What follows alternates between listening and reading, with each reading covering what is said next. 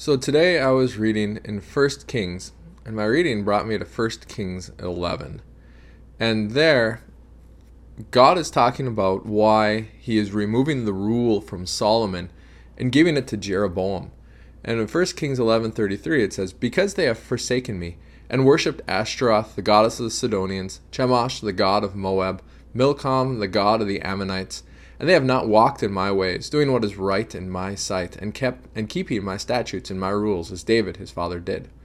Nevertheless, I will not take," and so this is verse 34, "Nevertheless, I will not take the whole kingdom out of his hand, but I will make him ruler all the days of his life, for the sake of David my servant, whom I chose, who kept his commandments and my statutes. I will not take the kingdom I will take the kingdom out of his son's hand, and will give it to you, 10 tribes. Yet to his son I will give 1 tribe, that David my servant may always have a lamp before me in Jerusalem, the city where I have chosen to put my name."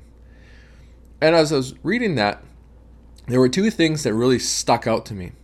The first thing was the reason that God was taking the rule away from Solomon. And it was because Solomon, verse 33, "because they have forsaken me and worshipped Ashtaroth, the god of the Sidonians, and the other gods and whatnot, not walked in God's ways."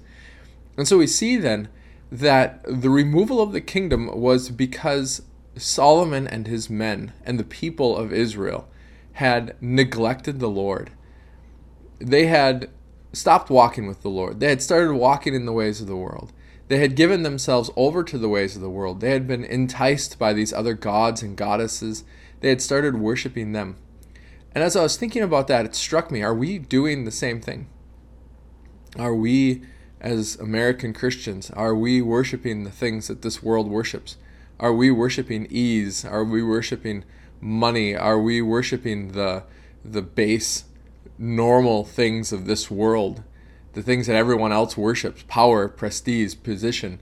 Are we worshiping these things? Are we worshiping a life of comfort? Is that what we're worshiping? Is that what we're seeking out? Is that what we're pursuing? Because those aren't the things of the Lord.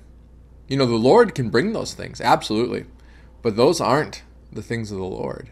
We're not called to be seeking those things. We're called to be seeking the Lord. And then the second thing that struck me was that rule had been given, can be taken away. Now we know this, but I want to look at it a little bit differently today. We as Americans, as Westerners, we who live in democracies, we have been given self-rule. Now we have presidents and we have congresses and we have parliaments and we have things of that sort. Sure, absolutely. And they make laws and whatnot. But really, we have been given sovereignty over ourselves. We have rights. And with those rights, we have responsibilities. And so as I was reading this, it struck me the question, how am I leading that which I have rule over? How am I organizing that which I have rule over? Am I like King David? Am I striving to lead it all towards godliness, all towards righteousness? Am I striving to bring all that I have rule over, myself and my family, but really myself, and then training my children to have rule over themselves as well, to bring these things in godliness, to rule them according to the way the Lord would have me rule them? Or am I following after the ways of the world around me? Because if I have self-rule, the Lord can take away my self-rule. The Lord can take away my rights over my own sovereignty. The Lord has that power. He has that right. He has all rule. It's not mine. It's the Lord's. If the Lord owns rule and right over me, then the question is, am I using that which the Lord has given me? Those rights and responsibilities that the Lord has given me. Am I using them for the glory of His name? Am I organizing them according to His ways, which will glorify His name? Or am I ruling according to my own wants and desires? Am I hardening my heart when the Lord rebukes me? Am I not seeking out his ways and his commandments? How am I ruling? And so that question comes to you too.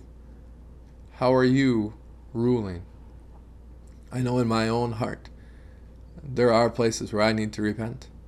And if the Lord brings up a place for you to repent, repent now while there's still time.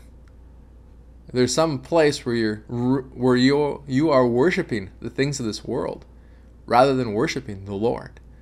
If you are worshiping ease or comfort, if you are worshiping money or prestige or position or power, if you are worshiping pleasure, seeking after those things as a goal, as an end, if you are worshiping those things, I encourage you right now, beg of you right now,